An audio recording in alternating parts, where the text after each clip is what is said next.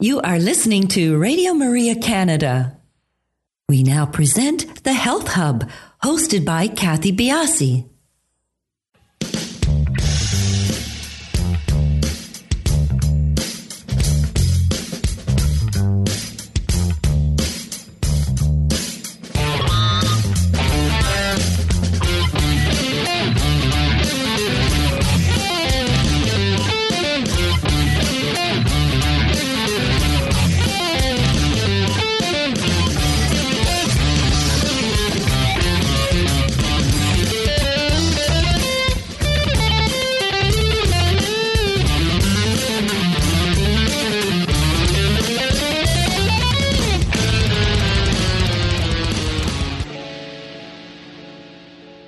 Welcome to the Health Hub on Radio Maria Canada, exploring cutting-edge health and wellness information and therapies, helping you to take your health to the next level. I am your host, Kathy Biasi, and I am an holistic nutritionist and a professional cancer coach. The trend towards a more holistic environment in the workplace is increasing, and to help us understand how and why, our guest today is David Dye, and he helps human-centered leaders find clarity in uncertainty, drive innovation, and achieve breakthrough results. He is the president of Let's Grow Leaders, an international leadership development and training firm known for practical tools and leadership development programs that stick. He is an award-winning author and hosts the popular Leadership Without Losing Your Soul podcast. David is a former executive and elected official. David and his wife and business partner, Karen Hurt, are committed to their philanthropic initiative, Winning Wells, building clean water wells for the people of Cambodia. We talk about, as mentioned at the top here, creating a healthy work environment. What is an holistic approach to leadership? That is a key topic we're on today. Why is it vital to train managers to cultivate as opposed to motivate? And how does authenticity and vulnerability by leaders encourage a healthy workplace? Stay tuned with us. We'll be back in just a few minutes to speak with David Dye. You are listening to Radio Maria Canada. We now continue with the program, The Health Hub, hosted by Kathy Biasi. Welcome back, everybody. Today's show has been taped, so no opportunity for calling in. Please do follow us on our social sites. We are on Instagram, Twitter, and Facebook, and we are at The Health Hub, RMC, on all locations. Dave, welcome to the show. Pleasure to be here. Thank you for having me. Tell us about yourself. I know you have a very close relationship with your business partner, so you can certainly bring up your partner and wife in this, and let us know how you got into this space of leadership. So the short answer in terms of definition by career is I'm the president and co-owner of Let's Grow Leaders, which is an international leadership development firm. The longer story is I'm the older of 6 kids, and I think my leadership memories go all the way back to being 11 years old and coordinating playground activities with my sisters and all of their friends and my friends and that sort of thing. But I got into this field doing leadership development professionally. I worked in the human service nonprofit space for almost 2 decades and was helping scale and grow the organization. And I was doing a lot of leadership development, coaching, management, training, and it grew beyond what I could do person to person. So I started writing a blog back in it's been 15 years ago now, to help get that word out to people who I couldn't interact with daily in person. And the blog grew, and I eventually realized how much passion and love I had for helping leaders and managers lead in a really human-centered way and become that best version of themselves and achieve good results in the process that everyone could be proud of. And so I went out on my own and started my own business doing that. And as you said, ran into Karen Hurt, who was doing a similar thing coming out of Verizon. And we realized that we were really aligned in our approach to leadership and with the human-centered aspect and a results focus. And so we eventually decided we wanted to collaborate on something. We did not know each other in person. It was a completely remote relationship. Wrote a book after a couple of meetings at conferences, And shortening the story, when the book was being published, we realized that we had become much more than co-authors and good friends, and that we were going to try to give it a shot dating, and we did, and that worked out, and we got married, merged our businesses, and that's where we are today. Well, that's very inspirational for a lot of us. Dave, why do we need somebody like you to help cultivate leaders? Why is there a vacuum in this space? That is such a good question, Kathy. And it's one I give you kudos for asking, because I always ask myself that question. And it's one that not a lot of people ask, but I think it's so important. And I would say that the answer is similar to other skills like parenting, where, look, in the history of humanity, we've always been coming together to do something that's bigger than any one of us, to create a better tomorrow. But there are skills involved with doing that well, and there are all obviously ways of doing it poorly. And to learn those skills, we have to learn them somewhere. And so to get the help we need to learn those skills, I think that's why there is this need, as you say, for leadership development, for people to help us learn, how do we bring people together and produce results beyond what we can do, but in a way that feels good when we look at ourselves in the mirror each night, and that the people engaged in the work are becoming that best version of themselves, and are truly better for having participated. And so that's not something that we all naturally know how to do. We need to learn it. Well, who's asking you to come and speak? You're speaking in front of very large audiences, right? So is it the the forward thinking manager? Is it the CEO that's trying to cultivate a good part of their organization? Who contacts you and says, "Listen, we need you to come and talk to us"? That's another great question. Typically, the people who are calling have come across our content or been referred to us by somebody else that we've worked with. And so it often is a CEO or a chief human resource officer or a chief operating officer who is coming and saying, hey, what you're doing here and what you're talking about here, our leaders need this. And I can see culturally where we are and that they need this. So we work with very large organizations, but our sweet spot are organizations that have grown very rapidly. And so maybe they've been in business for 5 or 10, 12 years. And they've gotten past that point where everybody in the organization knows one another by sight. And you can't just informally make things happen anymore. And they're realizing the need to get organized. And usually the business growth has happened faster than their management and leadership development. And so you'll have senior leaders calling saying, can you help us make that transition? So that is one of the most frequent types of clients that will call. And then you'll also get very large organizations. One of our larger clients right now is Nestle Switzerland. And that's work with the CEO and multiple levels of leadership, working on what they call a care and dare culture. It's a very human-centered culture that they have, that they are also wanting to be daring and innovative and solving better and newer problems. And so you have a variety of folks who will call asking for that assistance. So it almost sounds like the holistic approach to health has moved into the workspace. Would that be the right way to look at it?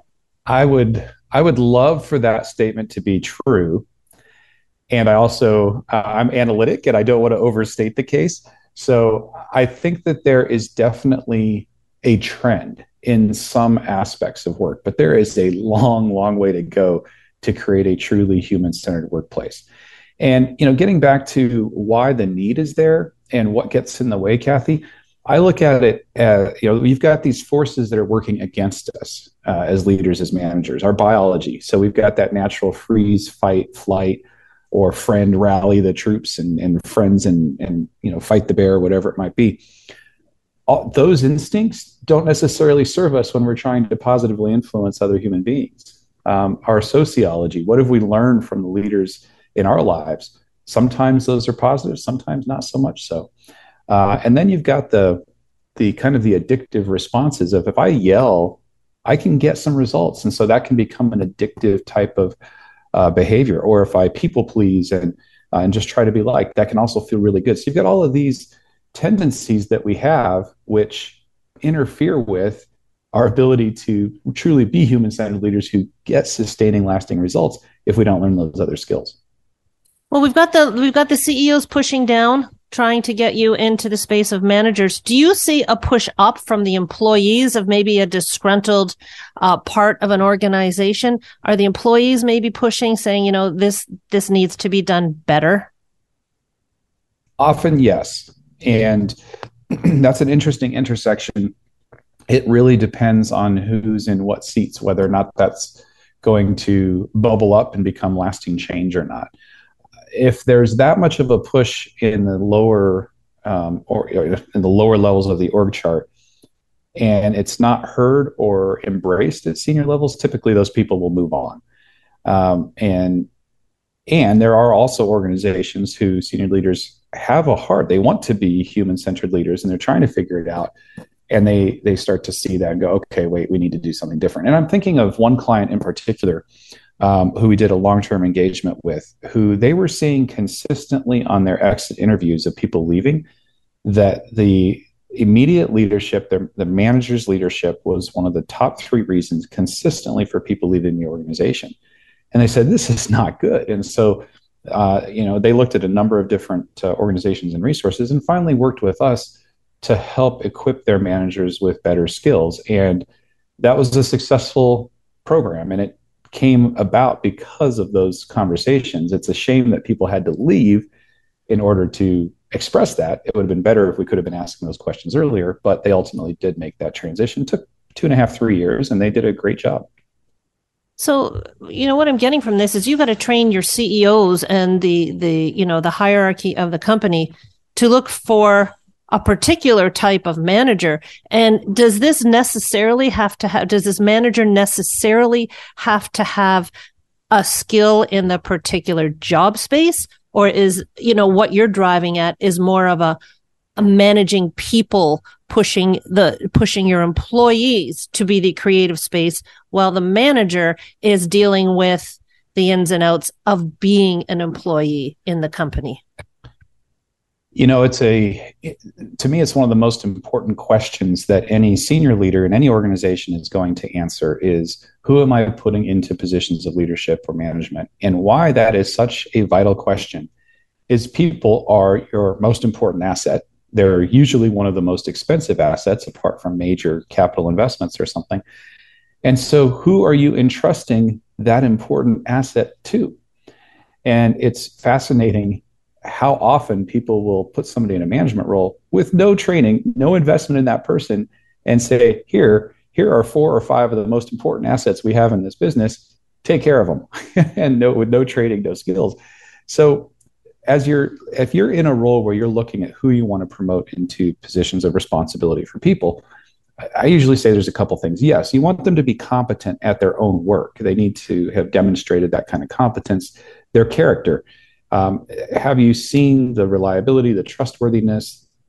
Ideally, you've given them a chance to be influential without authority. So maybe in a committee, a ad hoc working group, a task force of some kind, and got a sense of how do they handle power. Some people run away with it and it goes to their head. So once you have those elements, then one of the other things I look for is a person's ability to have challenging conversations.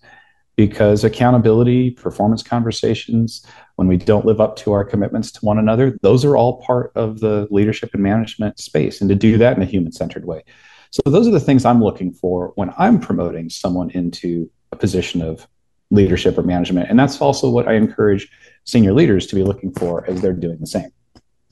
The challenging conversations that you're talking about. So, we've all been, anyone who's worked in a corporation as such has had the surveys done. And what do you think of this person? And are there capabilities? Do you think that those type of approaches to critiquing employees and managers undermines the system that you're trying to put in place, where it's a conversation based, tell me what your problems are sort of scenario?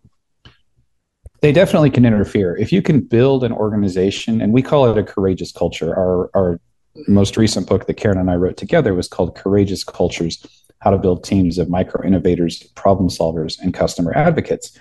And the idea is that you're building a culture where people can have the conversations with one another and with you. And as a leader, how you are conducting yourself, how you're inviting input, feedback, and how you're responding to it, all of those elements combine to help create that culture. So if you don't have a culture like that and you have a very low trust, there's not a lot of psychological safety, then there are ways to start making that transition. And some of the tools that you're describing can be helpful in that transition. And my caveat there is they have to be used well. They can do a lot of damage if they're not used well and undermine trust and so on. And I'm just thinking of a manager in finance who I talked with 2 weeks ago who was staying behind after a program, getting a little bit of coaching. And he said, I was at my previous company and they did these anonymous 360s and they were eviscerating, just horrible experience for people. Mm-hmm.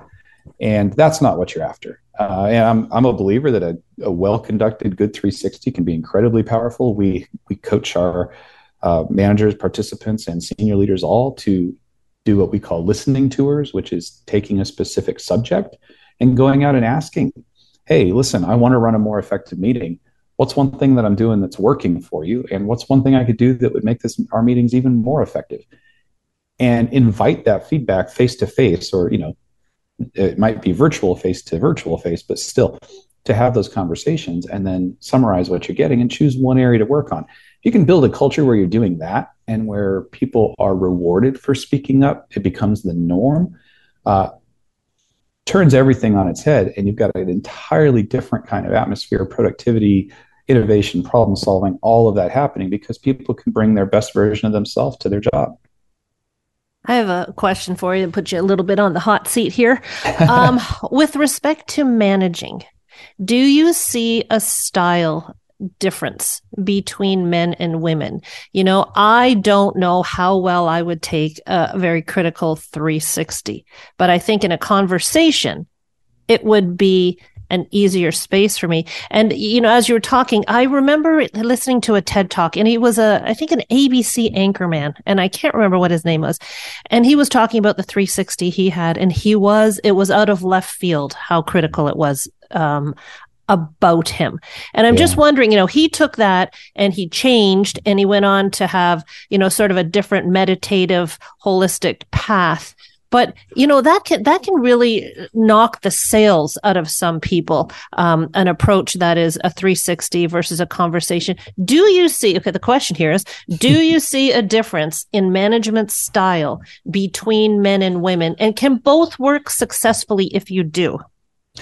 So I'm going to answer that question broadly, even so you've got, gender and cultural issues. You've got generational issues. There are so many different ways you can slice and dice and group people. And the ultimate answer to that question is you have to take every person as an individual. Can you make generalizations about groups? Sure you can. The problem with that is that they don't always hold true. So let me take it to generations. My daughter and her friend, millennials, and would never have their phones with them. And I was like, can you navigate us to so-and-so? They said, oh, we don't have our phones. I said, what kind of millennials are you? In contrast, a 70-year-old friend of mine, he knew more about apps and phone technology than anybody I knew. He was always introducing me to things.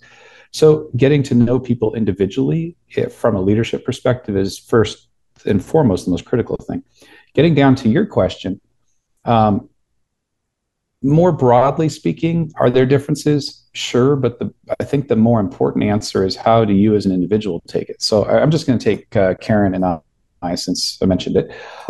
Karen identifies as female, identifies as male. We're very different in our personalities and in our drive and how we handle feedback and how quickly it will linger. I am the kind of person who, if you were to give me negative feedback, I am still processing it a week or two later. And that's how I work. I process, I take it in, I mull it over, I think about it, I figure out what to do. And at first I would go, wow, that really hurts. And then 2 weeks later, I might be doing something positive with it. Karen, on the other hand, takes it, responds to it, and it may be positive, negative, what have you. But within 24 hours, she has pretty much moved on. She's incorporated it if she's going to, and has rejected it if she's not, and on her way she goes. right? So that's not gender. That's just how our brains work. It's just how we're wired. And so we want to be careful about those kinds of generalizations. Now, I want to get to the second part of what you're asking there, Kathy. When we get feedback like that, and the gentleman who you referred to, sometimes that feedback is a gift, and sometimes it's completely wrong. And let me give you a couple examples. So, one time, Karen was an executive at Verizon, and early in her career, she had somebody tell her, "You smile too much." Well, come on, that's just useless feedback, right? And not good at all. And so she took it and rejected it. So I'm not going to do that. And so I think of feedback that we receive as it's a gift that has been given us. Now, that doesn't mean we have to take it. So think of the scratchy sweater that you get from your aunt or uncle at the holidays. And you're like, oh, this thing's kind of ugly and scratchy. I don't want to wear this. So you can re-gift it or donate it or give it to somebody who does appreciate it. You don't have to take it and wear it. That's a choice we get to make. And so the value of those things, even when they first hurt, I think of it as catching a base. Like you don't catch a baseball barehanded if you're a ball player. You wear a mitt. And so feedback's a little like that. I want to catch that feedback in my mitt, not barehanded. And then I'm going to look at it and decide what to do with it. Am I going to put it in my pocket, carry it with me, or am I going to toss it? I have a choice. Don't have to internalize it right away. That sounds like a skill to me, one that you might be teaching your managers. Everyone, we're going to take a break. We're going to come right back on this point. We'll be back in just a couple of minutes. You are listening to The Health Hub here on Radio Maria Canada, a Catholic voice wherever you are. To contact us and be a part of the show, email thh@radiomaria.ca. We now continue with the program. Here once again is your host, Kathy Biasi. Welcome back. We are having a wonderful conversation here with David Dye. David, let's continue along the same vein that we were on. Are there natural born leaders then? So if we have to accept, that's absolutely wrong. So we're accepting all the variations of people out there, culturally, gender, so forth. We've got to that space. You've explained that, as with everything else, the individual is where we need to be at. But are there actually natural born leaders out there? It's one of these questions that you can talk about for a long time. Here's the fastest answer I can give you: is there are people who have natural inclinations to skill sets that people recognize and will follow. And then I go back to Bobby Fischer, who was a chess player for the United States many decades ago, and he said that success is 5% talent, but 95% the work you do with it. And I think that leadership is like that. So there are people who are charismatic, but charisma is not a leadership skill. But initially, charisma can help you attract followers. But if you're not backing that up with some other things, it can get empty or even get you into trouble. On the other hand, there are people who have mad organizational skills and are really good at driving efficiency and results. And so they have some of those management skills that come very naturally to them. And if they don't pair those with a regard for people and a focus on relationships, they're going to be limited in what they can achieve, what they can do. So our approach to leadership is, we call it land in the ant, that as a leader, you want to show up with confidence and humility. Now, those are two things that all of us are born on a continuum, maybe more confident, maybe more humble. But as a leader, can I show up bringing both of those to the table? Confidence that I know my values, I have a vision for the future, I know what I want to achieve. Humility that I don't know all the answers, that the people in the room have their own experiences, their own perspectives, that I'm going to make mistakes, that I'm going to admit when I'm wrong, that I'm going to invite people to challenge my beliefs. If I can bring both of those together, I'm going to be more effective. Likewise, if I can focus in every situation on results and relationships, I can focus on the results we need to achieve and building productive, healthy relationships, once again, I'm going to be far more effective than whichever end of that continuum I naturally gravitate towards. And all of us gravitate towards one side of that continuum or the other. That's where the skill of learning to be an effective leader comes in, is how can I also learn to use some of the other side. You've got a great saying, don't motivate, cultivate. I'm sorry, everyone, for the noise. I don't know if you can hear it, but it's right in my left brain. The question I have here, so you've got a leader, you've molded him to your ethos. Now it's up to the manager to move forward. Does the manager need to be looking for something in particular when he's looking to hire someone under his umbrella? Yeah, so if you're in a position hiring or you're trying to add to your team, a number of things you want to look for. One of them is, people will talk about cultural fit, but there's a more kind of holistic and progressive way to look at that these days. It's not, is somebody going to be a carbon copy of your culture? It's, do they believe and align with the values of the organization? So your culture may need some change. Your culture might be very cultural. You might not have any youth in your culture. You might not have any of a particular people group in your culture. So it's not just culture fit, it's values alignment. Do they believe in the values so in our organization, one of our values is customer responsiveness. Like, we want to take care of people at a high level, quality, and we want to do it quickly as we can. So we screen for that and talk about that in the course of hiring. If exacting precision is a critical value for your team, you need to be screening for that, right? So those are, kinds of things that you certainly want to look for as you're hiring. Not every person is meant to be a member of every team, and that's okay. You have to know those things and the competencies that are going to lead to success in those roles and what you're looking for on your team or in your department. Can the mantra of a company, their style, so forth, can they negatively impact a manager and what you're trying to accomplish for them? Can there be a disconnect there? Yes, there can. And I have worked in those organizations myself, and I think it's some of what has motivated me over the years in the work that I do. So listen, you're a leader, you're trying to be human-centered, you're trying to produce amazing results. You may work in an organization that really aligns around those things, or maybe not. And if you find yourself in a situation where that's not the case, our invitation, and we talk about this in the book Courageous Cultures, is to build a cultural oasis. So your organization may be a desert, but you can build that watering hole where the trees grow and people come to be refreshed. No one can force you to treat people in an inhuman way. That's a choice you get to make. That may be the cultural inertia in your organization, but it's still a choice that we get to make. And I've been there. And what happens is typically you will start to get results. And this is one of my favorite things to see in an organization. It takes a long time and you have to be willing to do the work, but you can sometimes change an organization from the inside out as people start to see results and you get more responsibility and your work is respected and you have a line of people wanting to work for you and with you on your team or in your department. And those types of things sometimes can spread outwards depending on the type of organization, the infrastructure. There's a lot of variables that go into it. But if you're in one of those situations, that's where I invite you to start. Can you build a cultural oasis? And if that gets you in a lot of trouble and you're not able to thrive or succeed in that kind of role, probably isn't the right organization for you.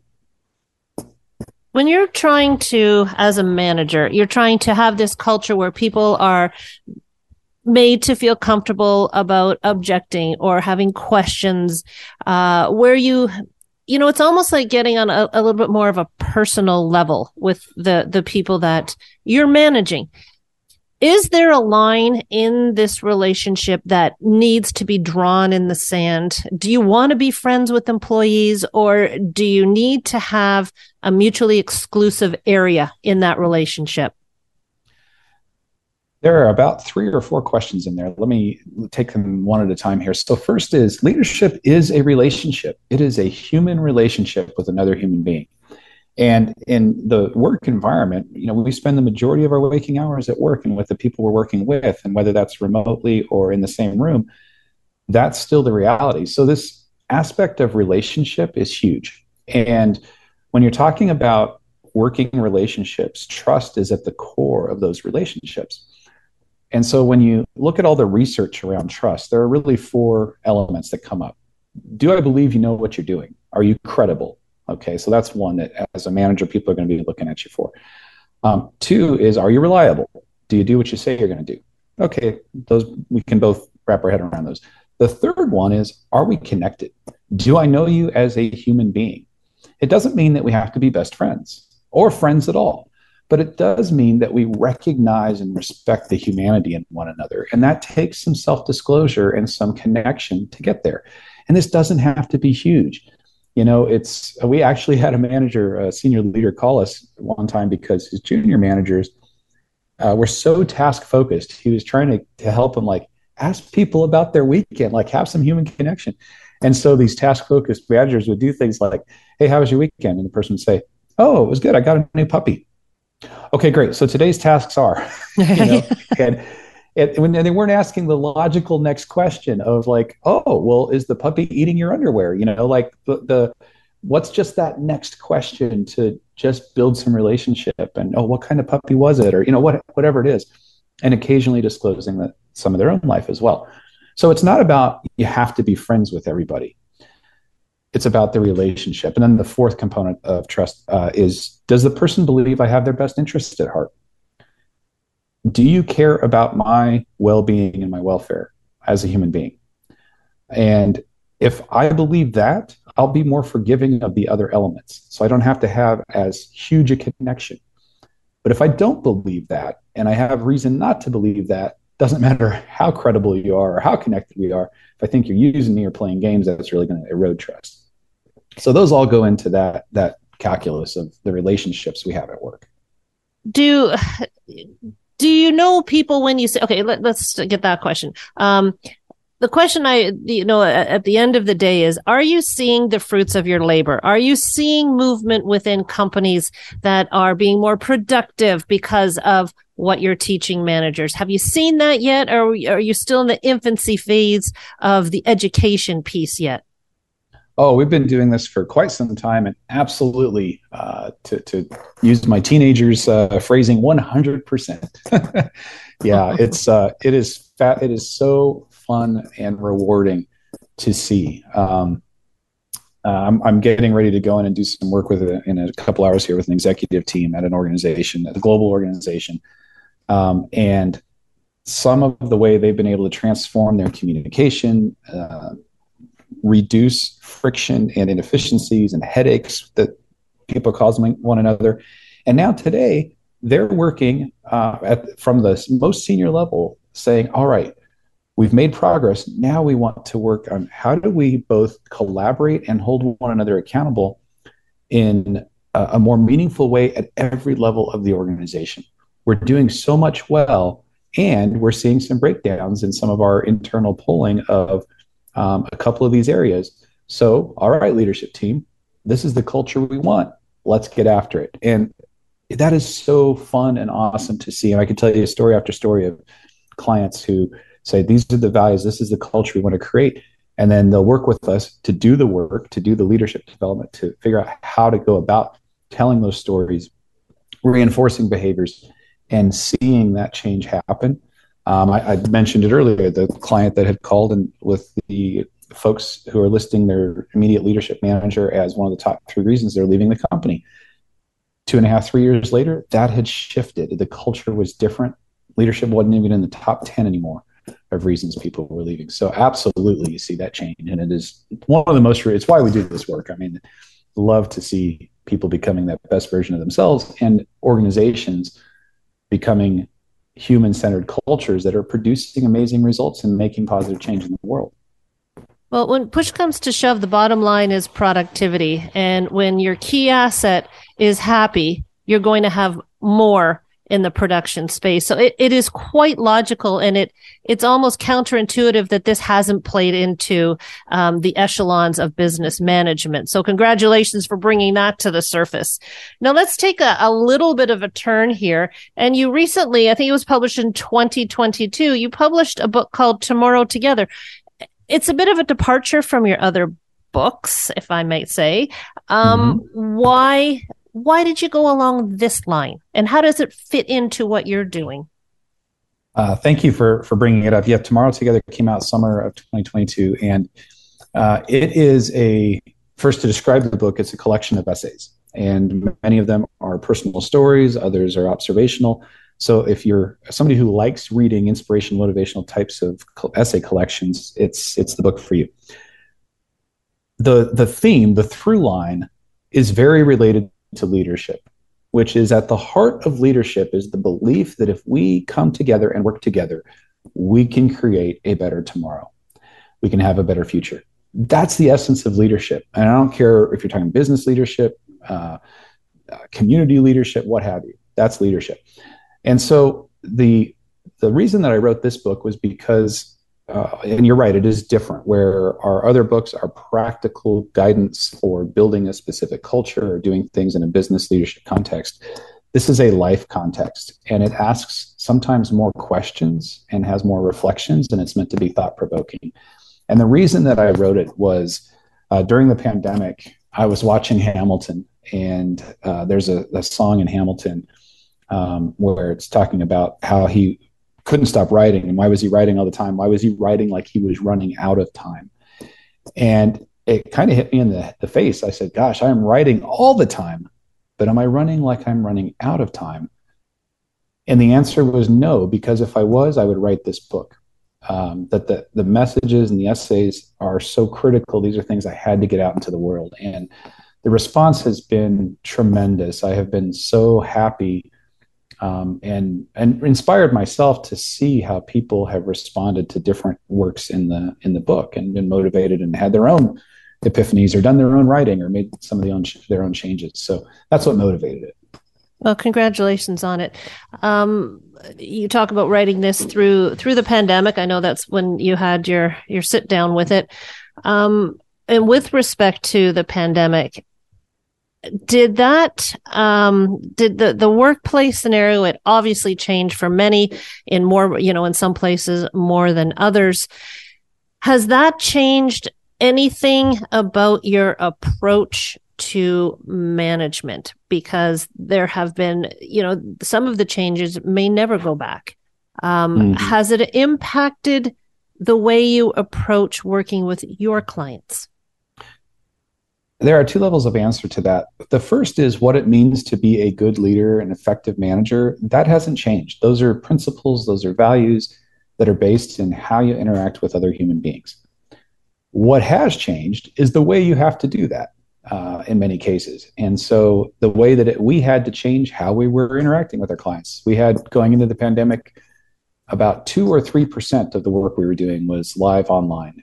And that shifted to be 100% for quite some time. Now we're back to getting into some more of a, not an even mix, but certainly maybe a let's call it 40-60. And the work that leaders have to do is interesting in terms of how they're showing up. One of the things the pandemic did, Kathy, it emphasized leadership vulnerability. Leaders who are connecting and showing up authentically were having success. And that's one of those things I hope people won't lose as we return to whatever the new normal might look like. And we have a choice about how we're creating that. So not to lose that humanity and that connection and that regard for one another that the pandemic helped force us into. And some people went very naturally and others went kicking and screaming, but that opportunity is there for all of us. So there are these lessons learned. One of the others that I think is so important is while some people never left face-to-face, and that's the nature of their work, so many people went into a remote-only environment and now are coming back either hybrid, still remote-only, or maybe they're back completely face-to-face. Regardless, it is an opportunity for every leader, and the more senior especially, but for every leader to be very intentional. There's no magic in an in-person meeting just by definition. The magic comes in how are you intentionally using that? And so the online forced effective leaders to be very intentional about how they were using that time. And now to recognize the incredible value and opportunity there is when we can be face-to-face, and are we really leveraging that? Are we really being intentional about that time and not taking that for granted? those are all opportunities that we have that the pandemic has made available to us. Now, I'm not in the big work space anymore, but to me, I was teaching and then I was teaching online, and I thought that there was a huge shift. And watching my children go through online schooling, the focus, the paying attention, the interaction, can it be the same when you're virtual? It's not the same. It's different. It is absolutely different. And different doesn't have to mean negative, doesn't have to mean not good. In many cases, it can mean those things. On the other hand, you can create amazing virtual relationships if you work at it, if you do it, and it takes a different approach, different set of skills than the way things kind of happen naturally in person. And I know that because of my own relationships. I mean, let's take Karen and I. I mentioned at the top of the show. We met each other online, didn't see each other in person for a long time. And then it was 20 minutes at a conference. Then it was 15 minutes at another conference 6 months later. Wrote a book, living 1,700 miles apart, and became very good friends with conversations and online interaction, phone calls and Zoom calls, all the rest of it. So it is very possible. But I don't want to undermine what you're saying either, is that in-person is better for many reasons and a lot of things. It's not an either or choice. Now we recognize all of these tools that we have in our toolkit. How are we going to leverage them effectively and not just do what we've automatically done because we had to? Well, we had to do that remote thing. All right, well, we learned some things and how to leverage it. Okay. We've had to do the in-person thing. That's what we knew. Well, now we've got choices. So when should we use what? Those are the questions that I think the most effective organizations are asking right now. And we're all learning. We're all still figuring that out. Well, I guess it must have been a shift in your way of working with people as well, because, the amount of people virtually we're all online, for a period of time. And I think this is all still in its infancy. We're all striving to figure out where this works as business owners, as clinicians. And you're going to have some people that are much more comfortable online versus in person for whatever that reason may be. So the inclusiveness that you portray when you're working with people and just in this conversation today is wonderful. And I want to thank you for sharing that with us. It was really a wonderful conversation. Thank you so much for being with us, David. Yeah, you're very welcome. It's been my pleasure to share some of these tools and strategies with you. And all your books are on Amazon. People can find all your books there. And we'll have, do you have a website that you want to tell us about that people can reach out to you if they want to? Sure. The first place I want to invite people to go is we're in the process of writing a new book, and it's on conflict and collaboration in the workplace. And would love to have your listeners participate in our World Conflict Workplace Survey. So you go to worldworkplaceconflictsurvey.com. And you can take that there. And as you conclude that, it'll take you to all of our other websites. But yes, all the books, Courageous Cultures, Tomorrow Together, everything else, all available on Amazon or anywhere that books are sold. And our company website is letsgrowleaders.com. David, once again, thanks so much and congratulations on what you do. Everybody, we will talk to you next week on The Health Hub.